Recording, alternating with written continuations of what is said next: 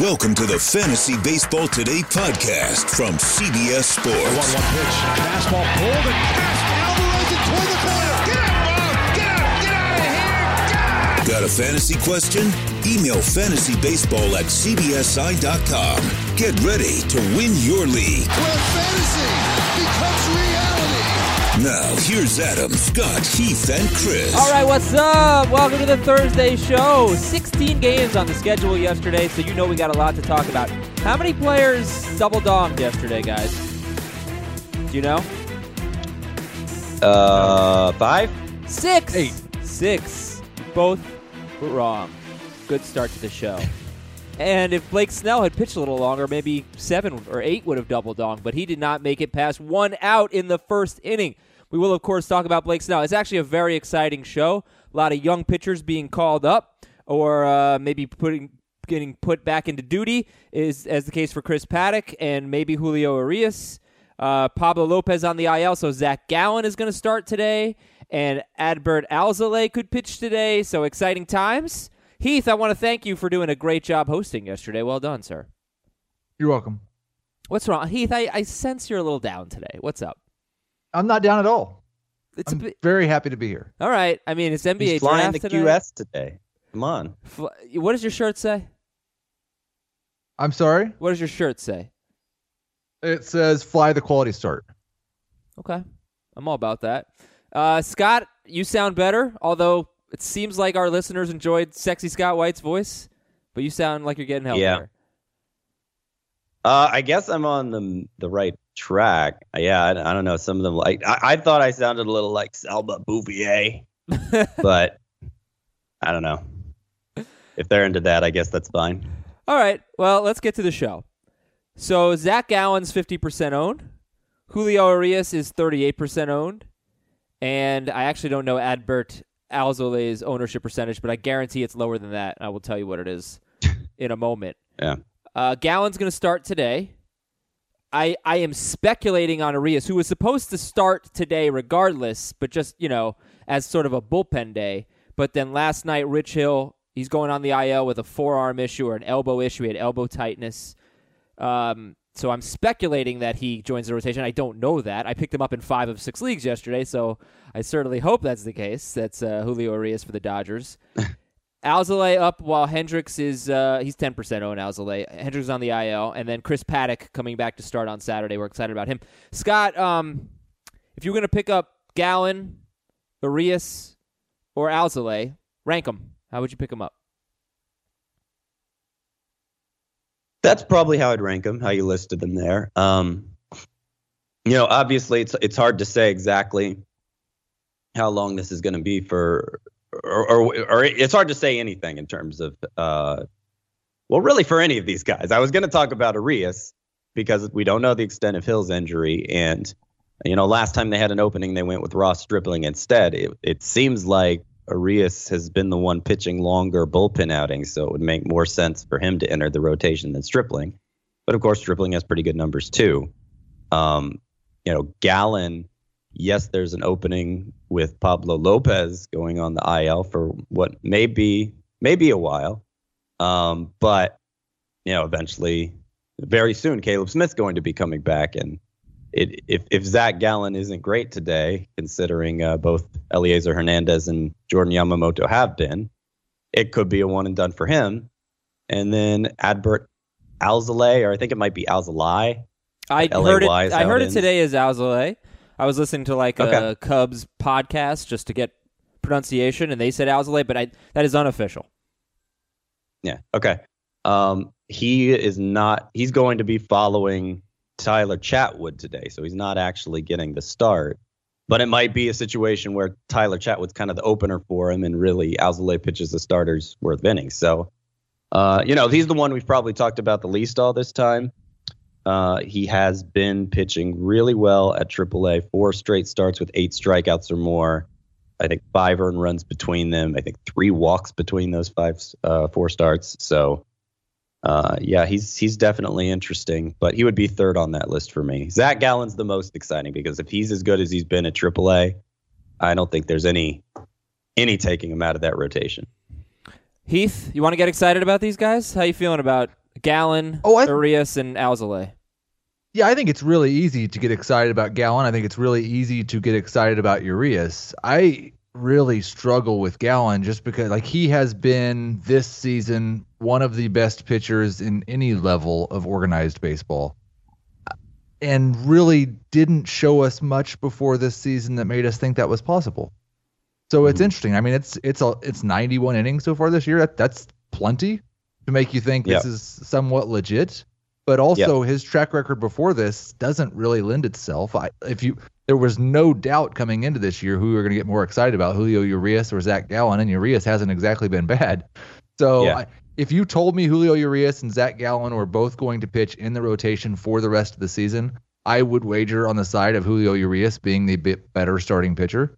But they're both very worth getting excited. I think there's a pretty big, I have a hard time deciding which of the two I would rather add right now. I think there's a pretty good gap between those two and Alzolay. So the average ERA, I don't know if it's at AAA or in the Pacific Coast League, but the league, the level Zach Gallen has been pitching at is over 5, and his ERA is like 4 runs lower than the league's average ERA.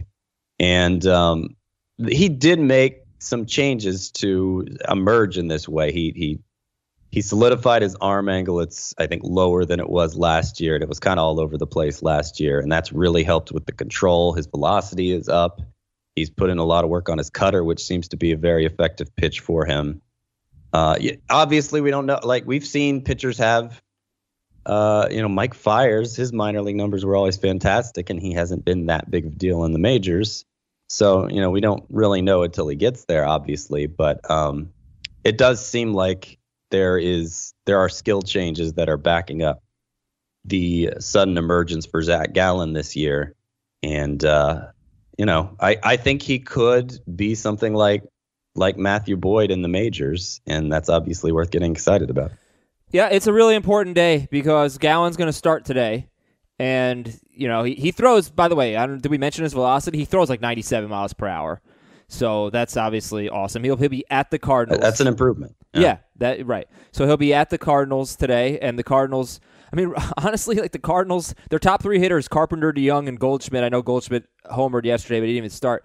They haven't been hitting well at all. So that might be some of the reason why all these Marlins pitchers have done well against the Cardinals lately, and Gallen will try to do the same today.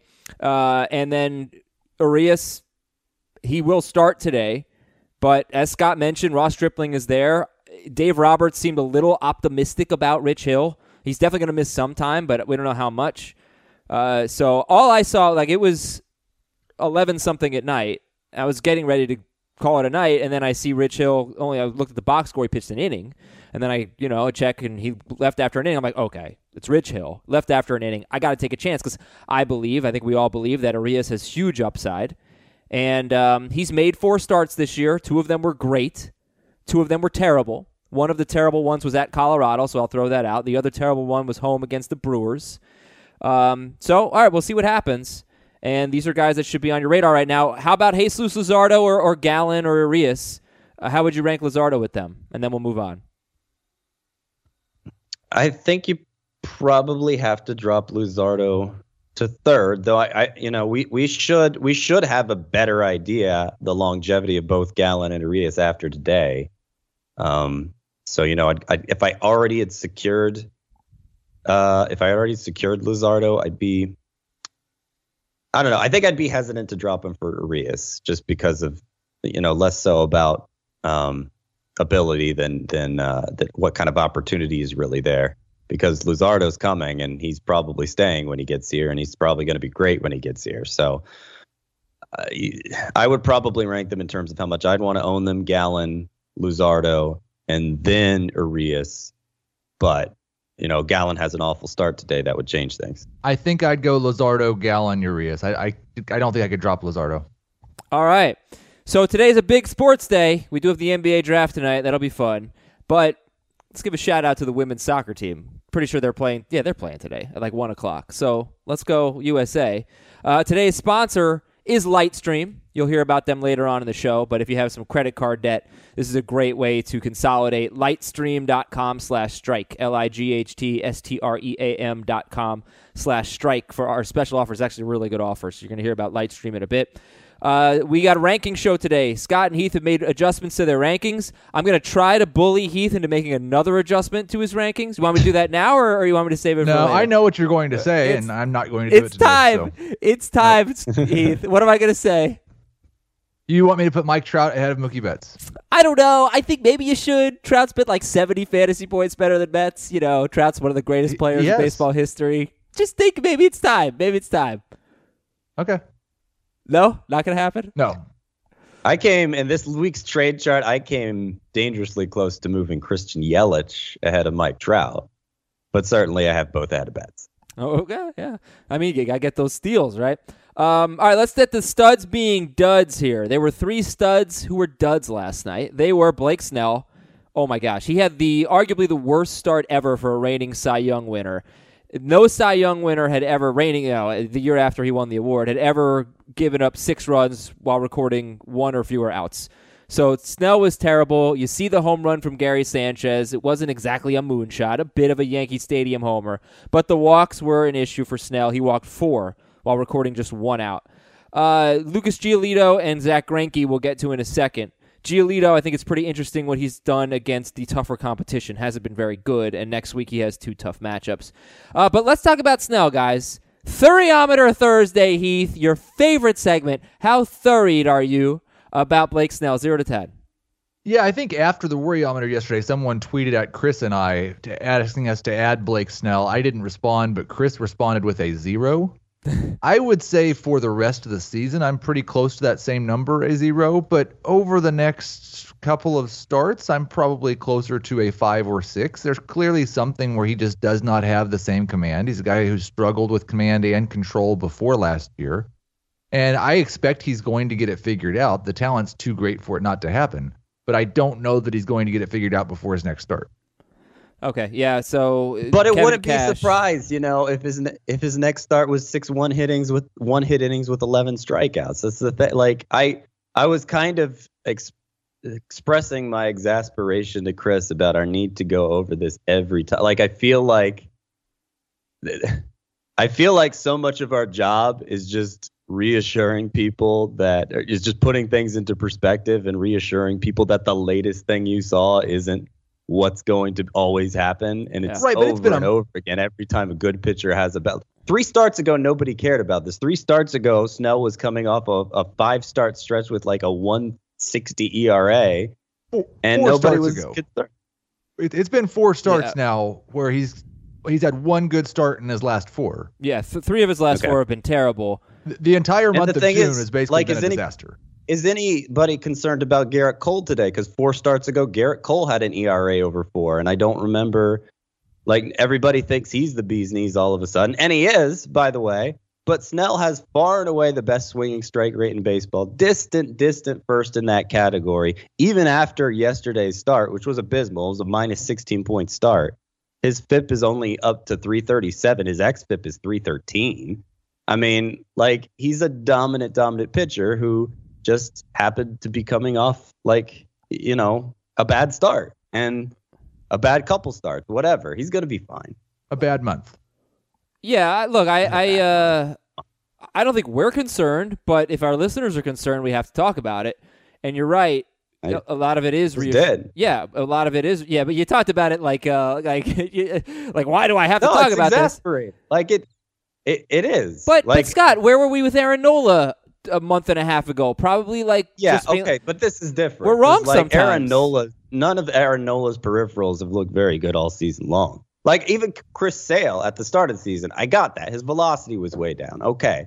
Like, we kept the faith even in that situation, but there was legitimate reason for concern, I feel like. In this case, there's not legitimate reason for concern. Well, that's fine, but that is equally as important to state as when there is. I know. I'm stating it. Good. I just sometimes wish, like, baseball fans as a whole would get to a place where they realize, okay, this isn't basketball, this isn't football. There's going to be a high degree of variance every single day.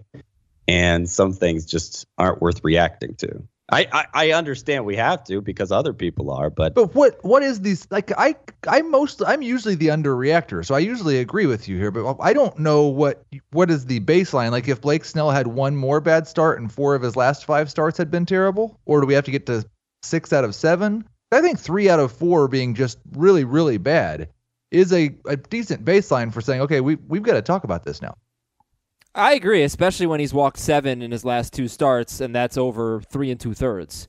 He has almost as many walks as swinging strikes in his last 2 starts. Yeah, I just think if we went through the history of game logs for good pitchers and good seasons, I think we'd find a lot of 2-start stretches like this. But it's 4 starts. Yes, But 3 out of 4. Look, I don't look. We're done. We're done. So, we're fine with 2 starts Snell. ago, nobody. Trust me, 2 starts ago, nobody was worried about. You're right. He was So coming 5 off out of 6 6? innings, 1 earned run, 7 strikeouts. We're Like, done. We're 5 out of done. 6. We're done. We're moving on to Lucas Giolito. Just to sum up Blake Snell, Kevin Cash said he can't land a breaking ball the way we've seen him in the past. The changeup's not there for him. He throws that really well, generally behind the count. It's not there for him. A lot of it is the command. The stuff has not changed whatsoever. So to sum it up, we don't have a lot of concerns long-term about Blake Snell. Go ahead and buy low. Lucas Giolito. So he's 10-2 with a 2.74 ERA. He gave up 6 runs and 3 homers at the Cubs. An ugly, cold, rainy, windy day yesterday. An emotional game, as if you're watching the highlights, if you're watching on our YouTube channel. I think that was the Contreras home run, and he was pretty pumped up. And it seemed like Giolito did well against pretty much everyone but Contreras. But 5 starts against great offenses. I won't go through all the numbers. They're in the notes if you guys want to bring it up. But suffice to say, Yankees, Red Sox, Astros, Cubs, and I actually think the Yankees twice. Oh, no, maybe the Yankees twice. He has faced the Yankees twice. Okay. One of them was really good, though.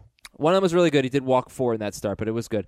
The only great start was the Astros start. It was a complete game shutout. That was no Altuve, no Springer. Look, I love Giolito, but when I see that he has struggled against the Cubs, against the Red Sox, once against the Yankees, I guess next week's a big one because he's got at Boston and home against Minnesota. Maybe I'll start reevaluating how convinced I am that Giolito is a true ace because I'm pretty much there. But maybe I need to take a step back and see what he does next week at Boston and home against Minnesota. What do you think? Yeah, I mean, there was some regression coming, and there may still be some more regression coming. But, he had 21 swinging strikes yesterday. Like, stuff-wise, he's there. There may be some command issues that pop up every now and then that lead to outings like yesterday's. But I have no doubt he has the stuff of an ace, and usually that's going to lead to very good results. I don't really care how the Red Sox or whoever the Twins hit him next week. I'll be watching the walk totals. He's got 7 walks in his last 2 starts. If the control starts to go, then I'll be a little more concerned. Patrick Corbin pitched yesterday. He pitched well. Would you rather have Corbin or Giolito? Corbin. That's a tough one. Corbin was really someone I was kind of starting to get concerned about before this most recent start. And I know I have them both ranked similarly. I think that I prefer Giolito right now. Okay. And Zach Greinke struggled yesterday, 5 runs in 7 innings on 11 hits, only 2 strikeouts. So that's now 7 swinging strikes combined in his last 2 starts for Greinke. Any concerns?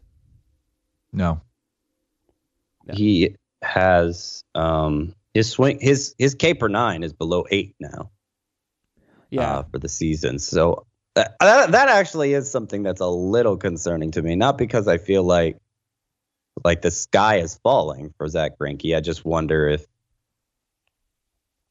he's old and eventually he's going to start losing it a bit. So is he closer to the Bumgarner range of starting pitchers than the Blake Snell range? I don't know. I'm not there yet, but he could be trending that way. Wow. I just, with Surprising to hear. Greinke, he doesn't really, or hasn't for most of the last half decade, needed swinging strikes very much. Right. And I think, he was at 8.1 K per 9 the year he had a 1.66 ERA. So He's struck out more than a batter per inning once in the last 5 years. I'm not really worried about him at all. Okay, and I mean, it's the last 2 starts. It's 5 strikeouts in 14 1/3 that have really killed his K rate and his swinging strike rate. Okay, so those are some studs being duds. Snell, Giolito, and Greinke. Studs being studs. We could do this quickly here. Scherzer, broken nose and everything. 7 scoreless, 10 strikeouts against Philadelphia. And then earlier in the day, they played a doubleheader yesterday. Patrick Corbin, 7 innings, 1 run, 8 strikeouts, 18 swinging strikes. And he got back on track. His previous 3 starts have been just awful. So Scherzer, Corbin, I'm going to skip it, guys, because I think we already Scherzer's number 1 and Corbin ahead of Giolito or right there with Giolito, top 15 starting pitchers, basically. So, yeah. All right, cool. So let's take a listen to our friends from Lightstream. When we come back, we'll talk to you about Trevor Story. Big injury news on Trevor Story. Aaron Judge nearing his return. Going to get the Ono meter out. Should Brian Reynolds be owned in more than 50% of leagues? And who's moving up and who's moving down in the rankings for Scott and Heath? We're coming right back on Fantasy Baseball today. Live Nation presents Concert Week. From now through May 14th, get $25 tickets to over 5,000 summer shows. That's up to 75% off a summer full of your favorite artists like 21 Savage, Alanis Morissette, Cage the Elephant, Janet Jackson, Meghan Trainor, Peso Pluma, Sean Paul, Sum 41, and many more for way less. Grab your tickets now through May 14th to see all of the artists you love all summer long for just $25 each. Visit livenation.com/Concert Week to buy now. That's livenation.com/Concert Week to buy now. So Trevor Story hurt his thumb yesterday. He's going to have an MRI today. And this is not the first time he left with a thumb injury and had x-rays that were negative, which is the case here. Happened in 2006, but an MRI showed torn ligaments and he missed the rest of the season. So, okay, we're not going to freak out, but do you think Brendan Rodgers would get a second chance, and would you be interested in Brendan Rodgers if there's an IL stint here for Story? Yes to both. If that's what happens, I don't know who else they'd go with. I mean, Brendan Rodgers certainly didn't embarrass himself the first trip up here, and having Coors Field as his home environment, getting more regular bats, I think we could see even better results if that did come to pass. Obviously, that's not what we're hoping for, but I haven't taken Rodgers off my radar just because he got sent back down. All right, he was pretty bad, but a lot of guys struggle when they first come up, and yeah, I think there's reason to be interested. 34% owned Brendan Rodgers.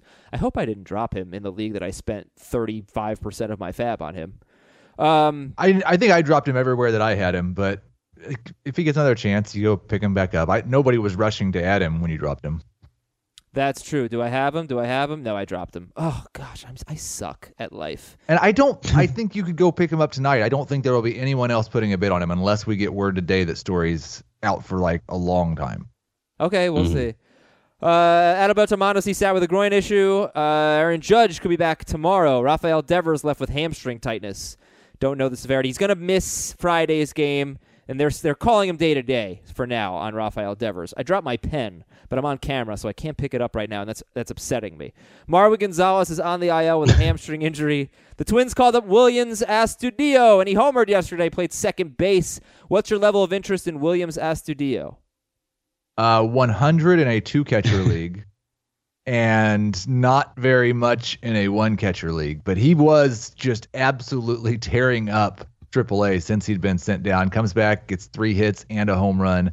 For as long as he's up, he's definitely a top 20 catcher. He's probably a top 15 catcher. It was interesting seeing him start at second base because, I don't think Jonathan Scope is anyone their lineup would miss too terribly. And he turned 2 double plays. He was involved in 2 double plays. I wish I could have seen that because that would have been fun to see. But yes. Yeah, when he said he was tearing it up at AAA, in 9 games he hit 526 with 3 home runs. Wow. Yeah, so there's another catcher that's pretty interesting. It's Tom Murphy, because now for the second straight day, Murphy and Narvaez were in the lineup at the same time. They've switched off between catching and DH. So would you rather have Astudillo or Tom Murphy? Astudillo. I think there's more hope that Astudillo find somewhere on the diamond or several somewheres to play every day, when I don't think Murphy's ever going to reach that point. Unless, barring an injury. Astudillo or Roberto Perez. That's like 13 home runs. Yeah, I definitely Astudillo. Perez is fine if you've exhausted the upside options out there, but I definitely pursue upside over him. Okay. More news. So Yordan Alvarez, I'm going with the Y. Everybody's saying it with a Y, so I'm going to say Yordan Alvarez till further notice. He sat. They're at Cincinnati. He DHs, so just letting you know. Blake Parker on the that series is over. So Blake Parker's on the family medical emergency list. Garrett Cooper sat with a sore triceps. Miami acquired outfielder Cesar Puello from the Angels for cash, so we'll see if he gets some regular playing time, maybe for NL-only owners. Trey Mancini left with an elbow contusion just when Scott moved him up the rankings. He got hit by a pitch, and Trey Mancini, day-to-day, should be fine. Manny Machado. X-ray's negative, yeah. Yeah, Manny Machado hit a 403-foot single. That was interesting. It was off the very top of the wall. It looked like a home run. Go look up the replay. It was kind of crazy. Texas third baseman Asdrubal Cabrera has 11 home runs this year. All of them have come at home. Cabrera has a .230 slugging percentage on the road. Shohei Ohtani stole his third base in 7 games. That is big. Ohtani's doing everything right now, so that's good to see. Sean Newcomb's on the 7-day concussion IL. Mike Moustakas sat with a bruised hand. Yandy Diaz on the IL with a hamstring strain. Ken Giles is nearing a return. And the National League, here's an interleague stat for you. The National League has a .559 winning percentage right now against the AL. That would be its best ever in interleague play, which started in 1997. Last year, the NL also had a better record than the AL. They won the interleague battle. That was after 14 straight years with the American League having a better record. And in terms of fantasy relevance, does this matter? Well, I don't know. I don't know that, I used to sort of kind of favor NL pitchers. The DH and the AL was just better. But, man, there are terrible teams in the American League. And I'm not so sure that I feel that way anymore. It's a big deal to not face the pitcher, when you're comparing AL pitchers versus NL pitchers. But obviously the National League is the better league right now. I don't know if that matters for fantasy relevance. It's the deeper league. There are fewer purely tanking teams, if that's the accepted term, in the NL. So yeah, that's a good point. I mean, especially AL Central. My goodness. Yeah. And Chris Towers yesterday on the show confused Major League 1 with Major League 2, and that is pathetic. That is pathetic. I wish Chris were here. I'm going to tell him tomorrow. It's just embarrassing. All right, it's time for the Ono meter. So here's how the Ono meter works. I give you a player, and you tell me how owned he should be, 0 to 10. 10 is he should be 100% owned. 0, 0% owned. A 5, he should be about 50% owned. So let's start with Brian Reynolds. Brian Reynolds, in his previous 31 games, before going 3 for 4 with a home run yesterday, 31 games before that, he was the number 10 outfielder in points, number 15 in roto. Reynolds he's got a great batting average. He's batting .362 with 6 home runs. And he's a high BABIP guy. But, yeah, 0 to 10. Let's start with Heath for Brian Reynolds on the Ono meter. Yeah, I think the interesting thing is I don't know if we know enough yet to know how high Brian Reynolds' BABIP should be, but I'm pretty sure it shouldn't be 440. So he might be a 300 hitter. I think he's probably more like a 280, 290 hitter. When I put together the rookie rankings a couple of days ago, by far the most common response I got was, why do you have Brian Reynolds so low? And I think I've discovered it's because he's Nick Markakis in a best case scenario, and I've always been too low on Nick Markakis. I don't think 50, maybe he should be 60% owned, but I don't really think he's going to be someone that has to be owned in a 3 outfielder standard 12-team points league. Okay. So I want to mention a stat I've kind of been immersing myself in recently, and I've mentioned it a couple times on the podcast today, and it's XBA, X standing for expected, like in every other X stat, and BEA standing for batting average. And I know there's some debate out there as to how useful of a stat this is, but the way BABIP has revealed its flaws in more recent years, where the assumption of BABIP was always, average hitter should have about a 300 BABIP, and it's proven over time that some hitters are high BABIP guys, some are low BABIP guys. So xBABIP might be a more direct route to the answer we're wanting to find. And xBA for Brian Reynolds says she should be a 302 hitter. So, in more familiar terms, that means he does profile as a high BABIP guy, but obviously his BABIP right now is way high. Yeah, and he's so I think he's probably a 6 for me too. All right, a 6 for Brian Reynolds. Ryan McMahon is 39% owned. He is an everyday player lately. He's playing against lefties. He's actually been a lot better against lefties this year. So, look, I was getting kind of excited about Ryan McMahon. I dropped Yuli Gurriel for him, which I'm fine with. Gurriel really has no upside. But, I looked at his recent hot streak, McMahon, and it is pretty much all singles. Yesterday he did double. But, look, it's Coors Field. It's McMahon. We liked him early in the season. 39% owned, 0 to 10 on the Ono meter for Ryan McMahon. Scott, you go first. Yeah, definitely going up. I think he's back up to like 7 or 8 for me. It might be hard to roster him in the 21-man roster head-to-head leagues, but anything deeper, I'm probably pursuing that upside again because he seems to be on the right track and has much clearer path to playing time now with Rogers out of the picture. Yeah, I like Ryan McMahon, and I was one of the McMahon, like he was my guy before the season, but it's just not resulted in actual good fantasy results so far. Like I cannot find a time period, maybe if I go last 7 days, where he's even in the top 15 second baseman. Yeah, last 7 days, I'm sure he is. But well, not I don't last know. 14, not last 21, not last 28. But the difference is he's not a platoon player right now. So I think part of the difference is like 5 of his last 7 games have been at Coors. Sure. I wouldn't pick him up if he weren't on the Rockies. But would you rather have? I'll say a 5 or 6. Would you rather have Kevin Biggio or Ryan McMahon? Biggio. Biggio. Biggio. Yeah. All right, Ono meter for Tyler Mahle. I mean, this is what I suck at life. I dropped Tyler Mahle 2 days ago, and yesterday he has 7 innings, 7 strikeouts, 2 runs against Houston. Just great stuff there. Previous 4 starts, 6.52 ERA. He'll be at the Angels next week. He's 28% owned, 0 to 10 on the Ono meter for Mahle. So he's not a 2-start pitcher next week. He doesn't necessarily have a good matchup next week, and he's certainly not a must-own pitcher. I think where he's at 28%, I think that's 2.8 on the Ono meter. That's fine. All right. I'll bump it up to 4, but yeah, I'm not that moved by yesterday's start. It was the aberration in terms of results, and I don't see much in the underlying numbers to get excited about. Brandon Dixon is 6% owned. 0 to 10 for Brandon Dixon. 2. 1.5.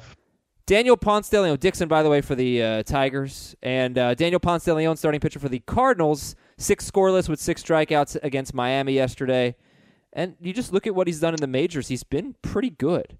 So Daniel Ponce de Leon is 8% owned. 1 start against Oakland next week. 0 to 10 for him.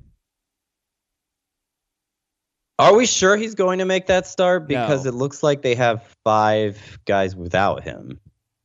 No, I actually was hoping you could clarify there. Daniel Ponce de Leon's place in the rotation. I was not confident he was going to do that. I don't. Do we know exactly where Waka stands? Yeah, like kind of toward the first base side of the mound.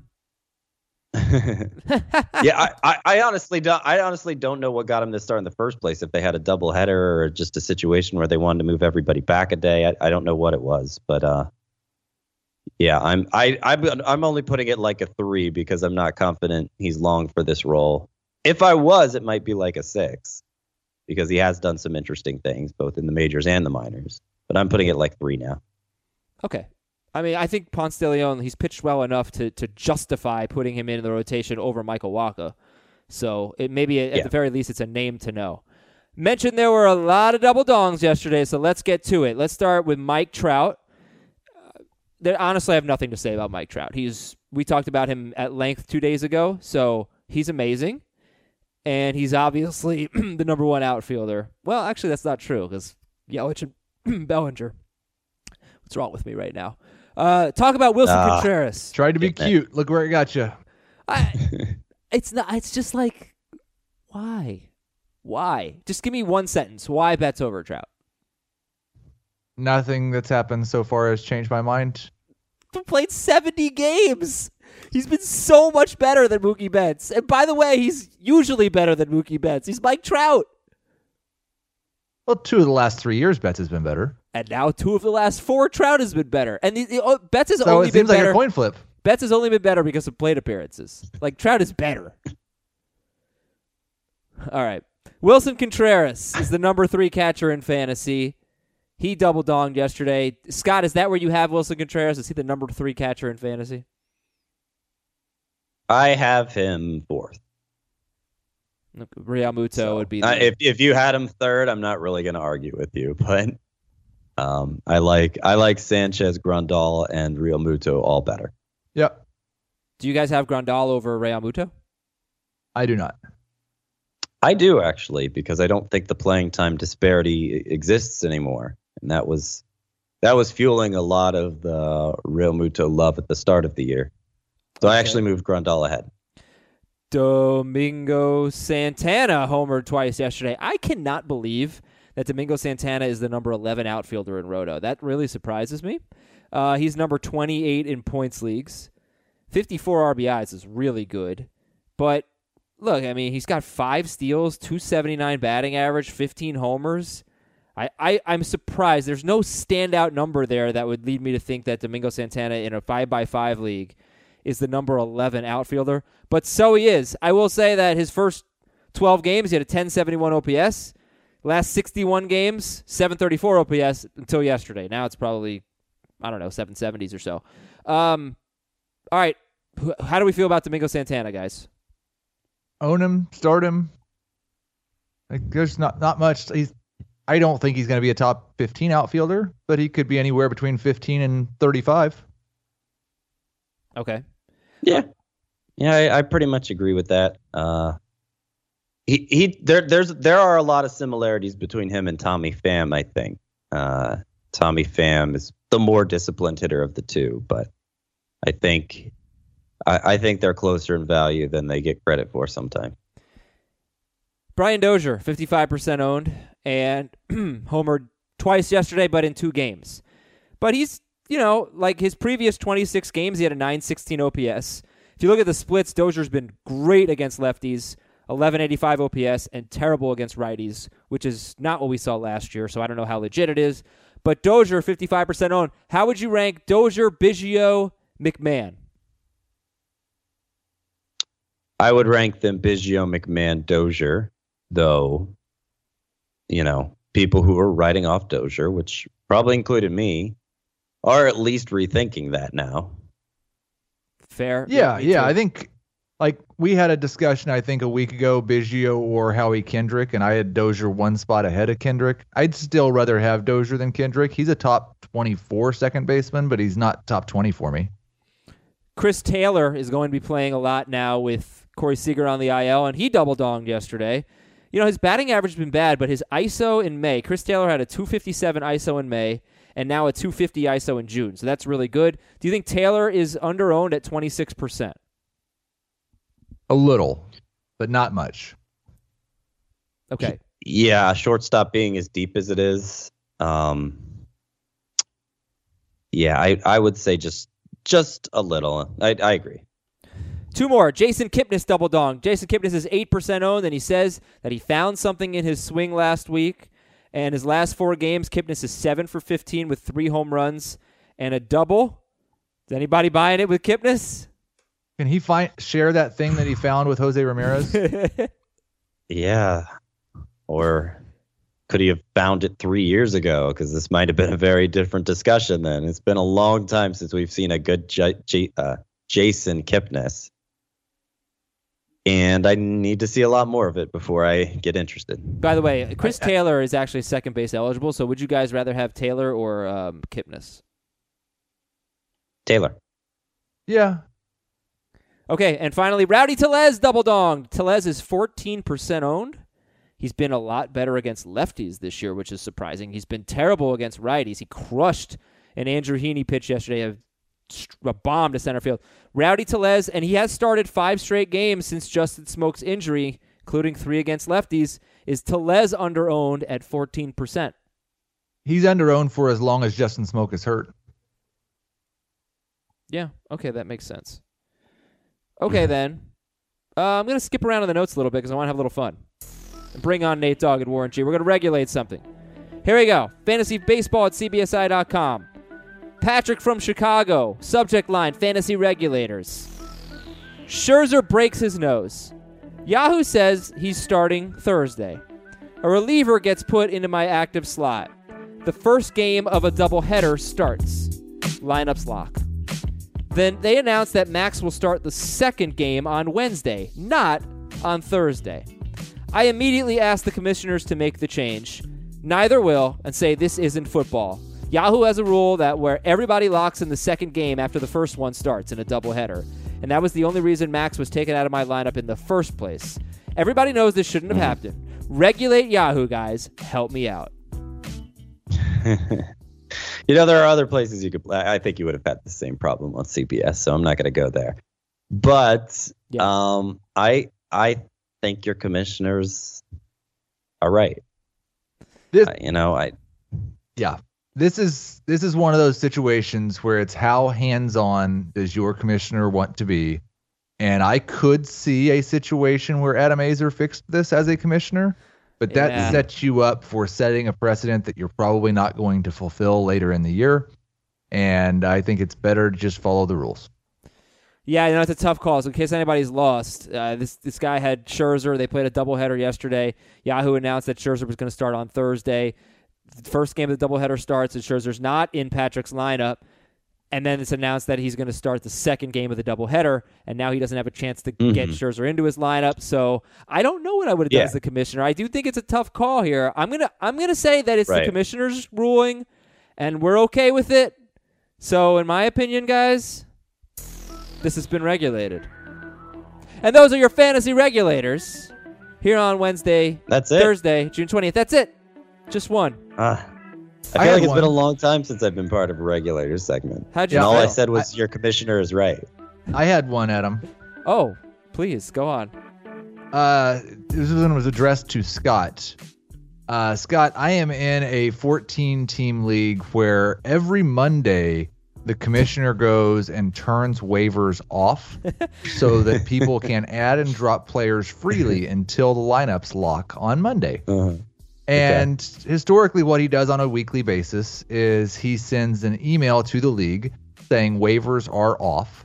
Unfortunately, this is not always at the same time of day, but it's within an hour range, so everyone deals with it. And like then people start adding people, dropping people, whatever. It happens until lineups lock. Well, one day in our league, there was no email from the commissioner. The notification that waivers were off was the fact that the commissioner had picked someone up. False. That is such crap. No, that is false. And liar. The commissioner refused to put the player back on the waiver wire. Can you please regulate? Which player? Who are you talking about? Who are you talking about? I'm waiting for Scott's regulation.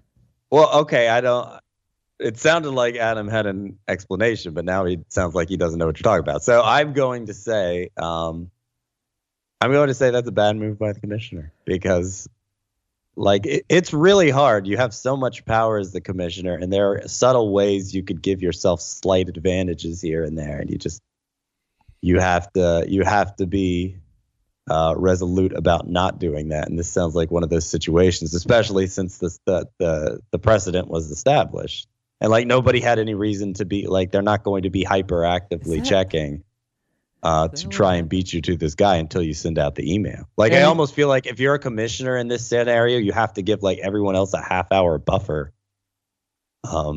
because you always are the first. I give a 5 minute buffer. I give a 5 minute buffer always. And there was an email from the commissioner at 10:41 a.m. that day, 2 hours after he had picked someone up. I thought I sent this earlier, but I may not have. I'm sorry. I usually turn them off around 8 a.m. on Mondays, FYI. But I wasn't the first person. So he admitted that he had picked someone up. I wasn't asked, the first person. Are you going to drop the person you picked up before you told us?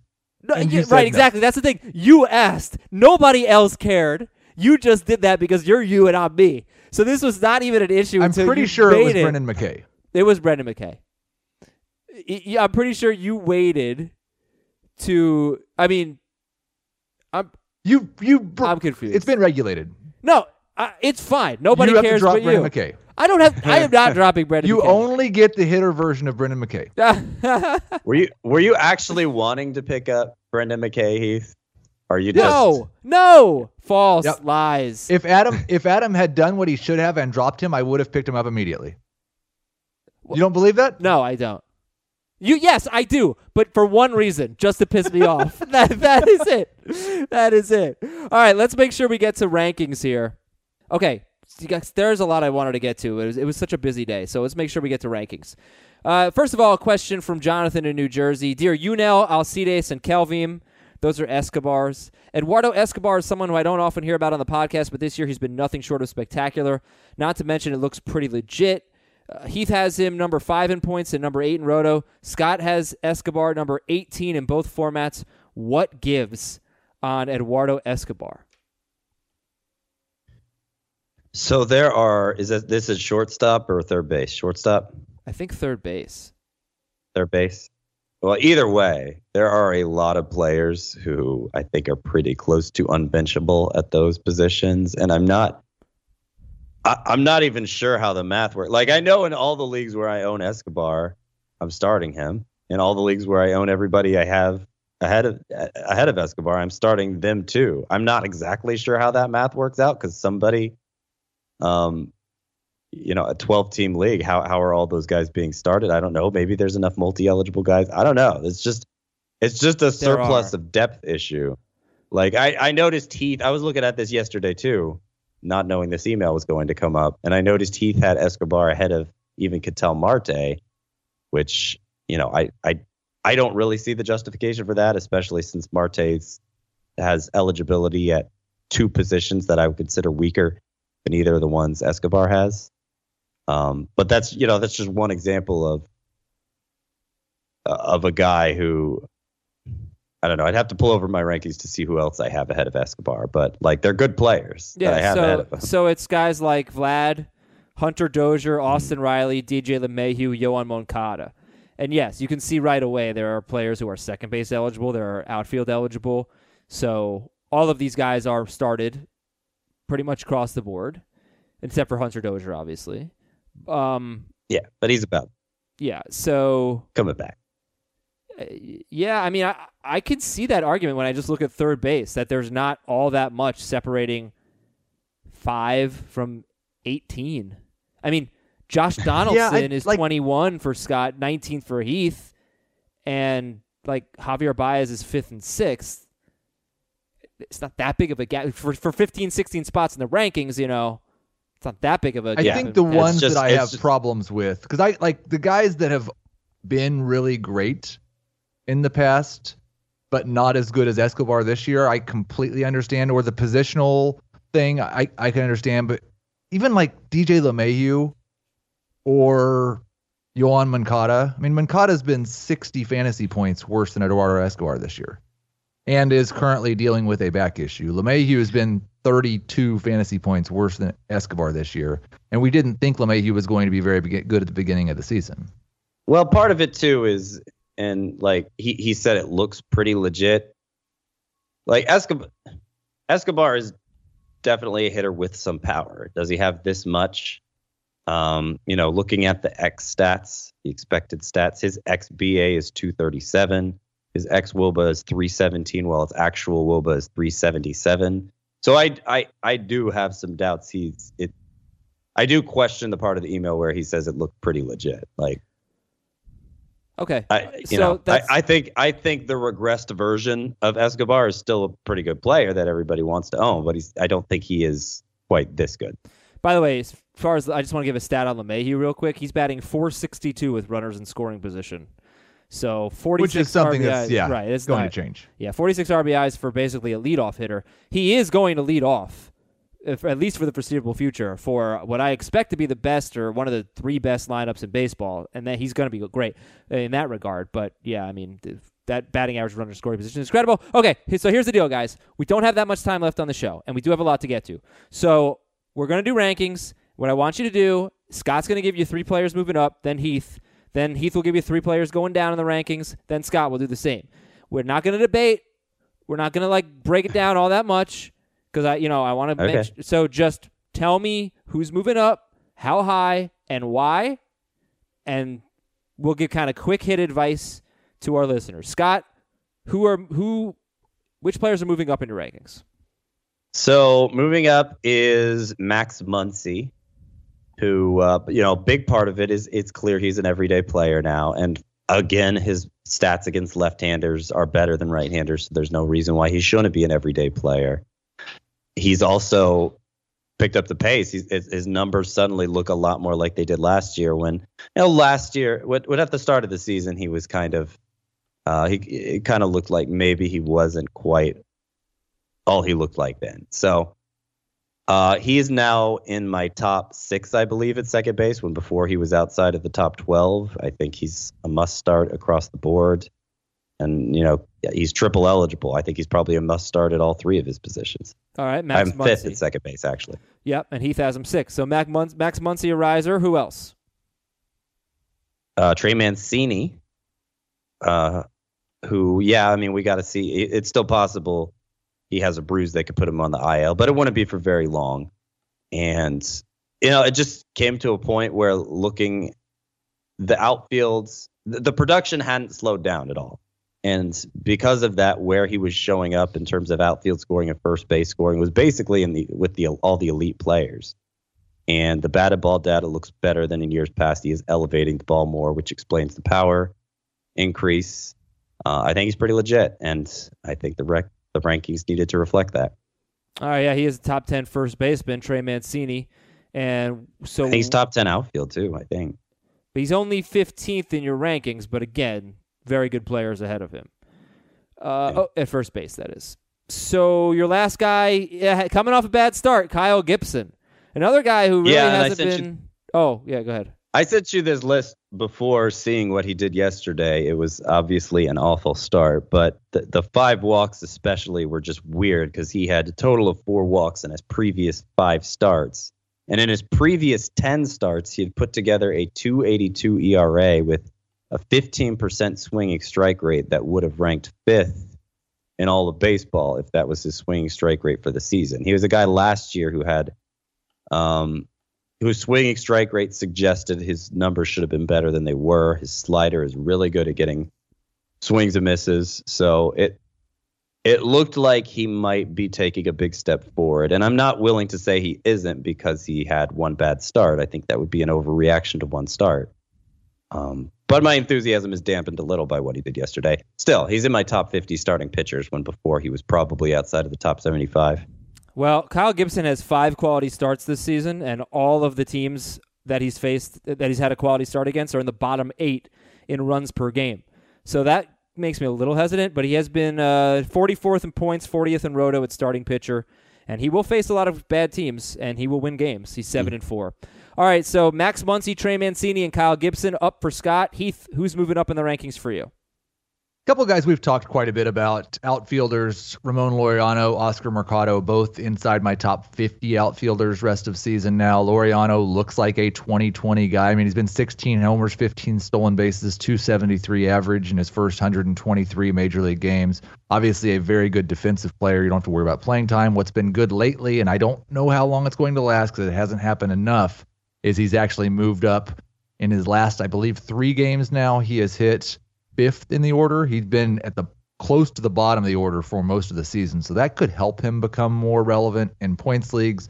Mercado is apparently the Indians' number 2 hitter. He's been there for about 3.5 weeks now, and Mercado starting to run just a little bit more.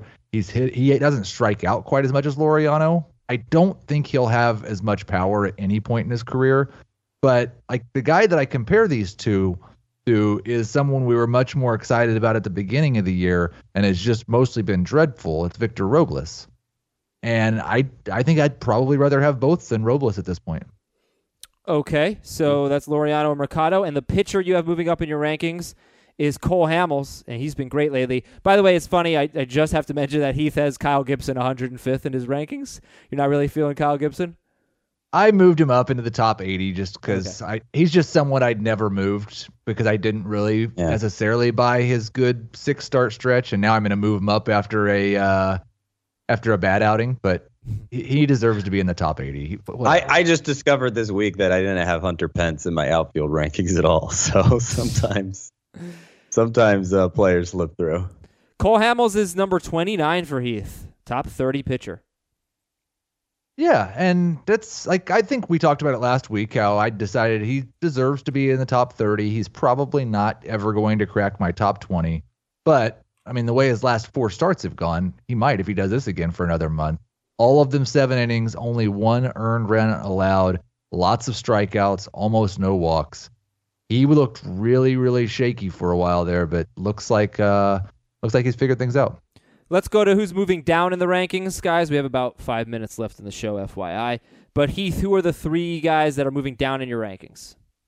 I think we're getting close to the point where people have to stop making we had Javier Baez as a bust jokes.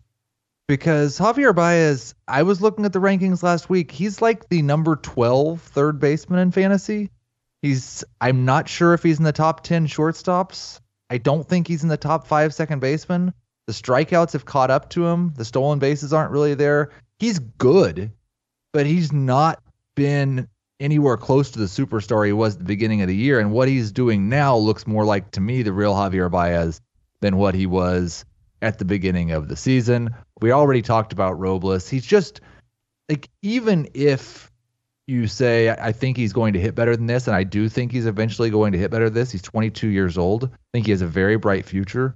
He's still not running at the rate we were hoping that he would run at, or the rate that he did in the minor leagues.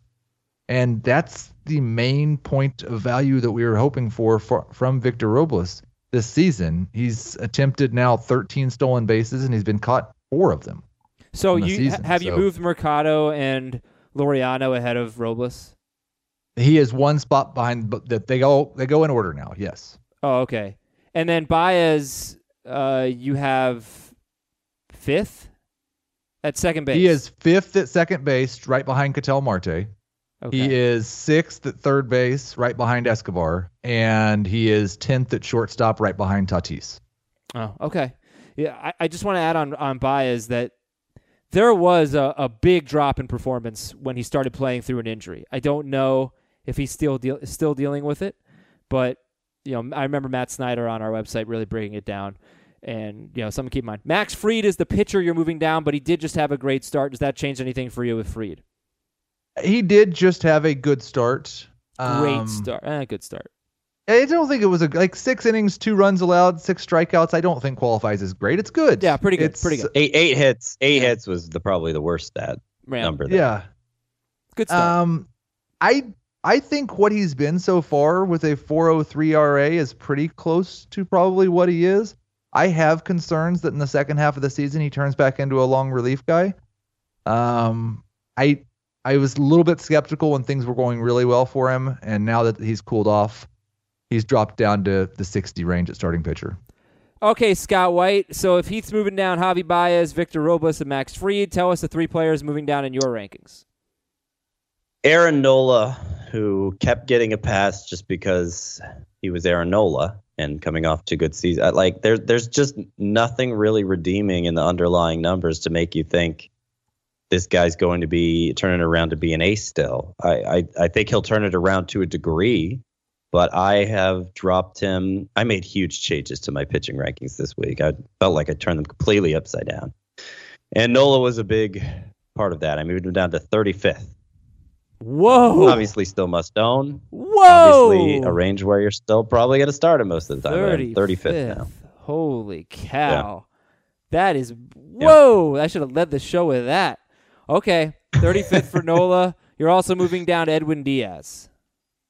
Yes, Edwin Diaz. 35th in your closer rankings. No, not that far. He's still in the top 10, but he had been 1 or 2 basically all year. And it's kind of just a statement on closer in general. You have the guys who are good relievers and have the role all to themselves, and there's like 15 of them. and whatever order you want to put him in is probably fine. Diaz has fallen on hard times lately. His whip no longer looks so great. His numbers as a whole are, even before then, were looking worse than last year. Not to the point you're really worried about his job security, but to the point, like, is he really better than Brad Hand?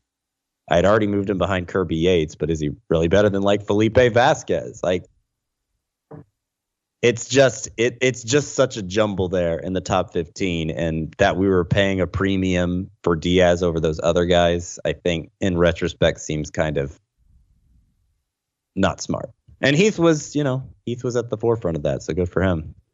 And Daniel Murphy, the last guy, just the only guy in your rankings that is ahead of Diaz that I think shouldn't be is Vasquez, just because I think there is a chance that Vasquez gets traded, and if he gets traded, there's a chance he's not a closer anymore. So I just want to throw that scenario out. But Daniel Murphy, he's been playing pretty well lately, Scott White, and now he's moving down. And by the way, this is the end of the show, so make it good.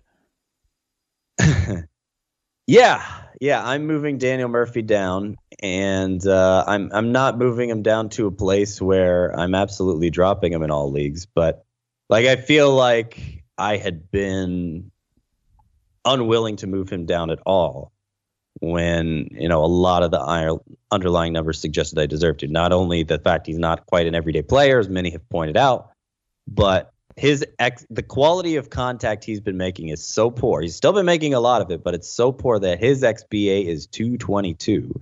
His xWOBA is 266, which is bottom 5 in baseball. Those are expected stats. So that's assuming things normalize, and it's even worse than his numbers actually are. So I'm not optimistic about Daniel Murphy anymore, even though he is showing some small signs of turning things around. I am willing to stash him a little longer, just because the upside of Coors Field is so great. But we're getting close to the point where I'm not even willing to do that. We are going to just remain forever on the opposite sides on Daniel Murphy, because I think just yesterday I admitted, or Sunday maybe, I admitted I was wrong about Daniel Murphy because he has a 971 OPS in June. So yeah. Okay. It's mostly because of a lot of multi-hit games, though, right? Or he has a 600 slug in June. Yeah. Okay. Yeah. It was a curious time to move him down, but at the same time, I mean, he will sit sometimes against lefties. So yeah. It was probably I was overdue. Like early on, I didn't move him down when I should have, and so now it's appropriate.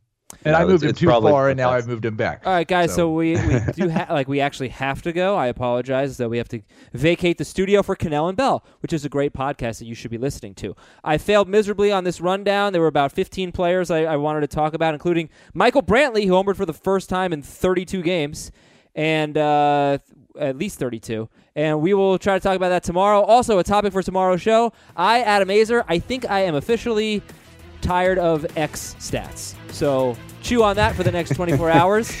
We'll talk to you soon. I'm using them more than ever. We'll talk to you soon on Fantasy Baseball Today. Thanks for listening, everybody.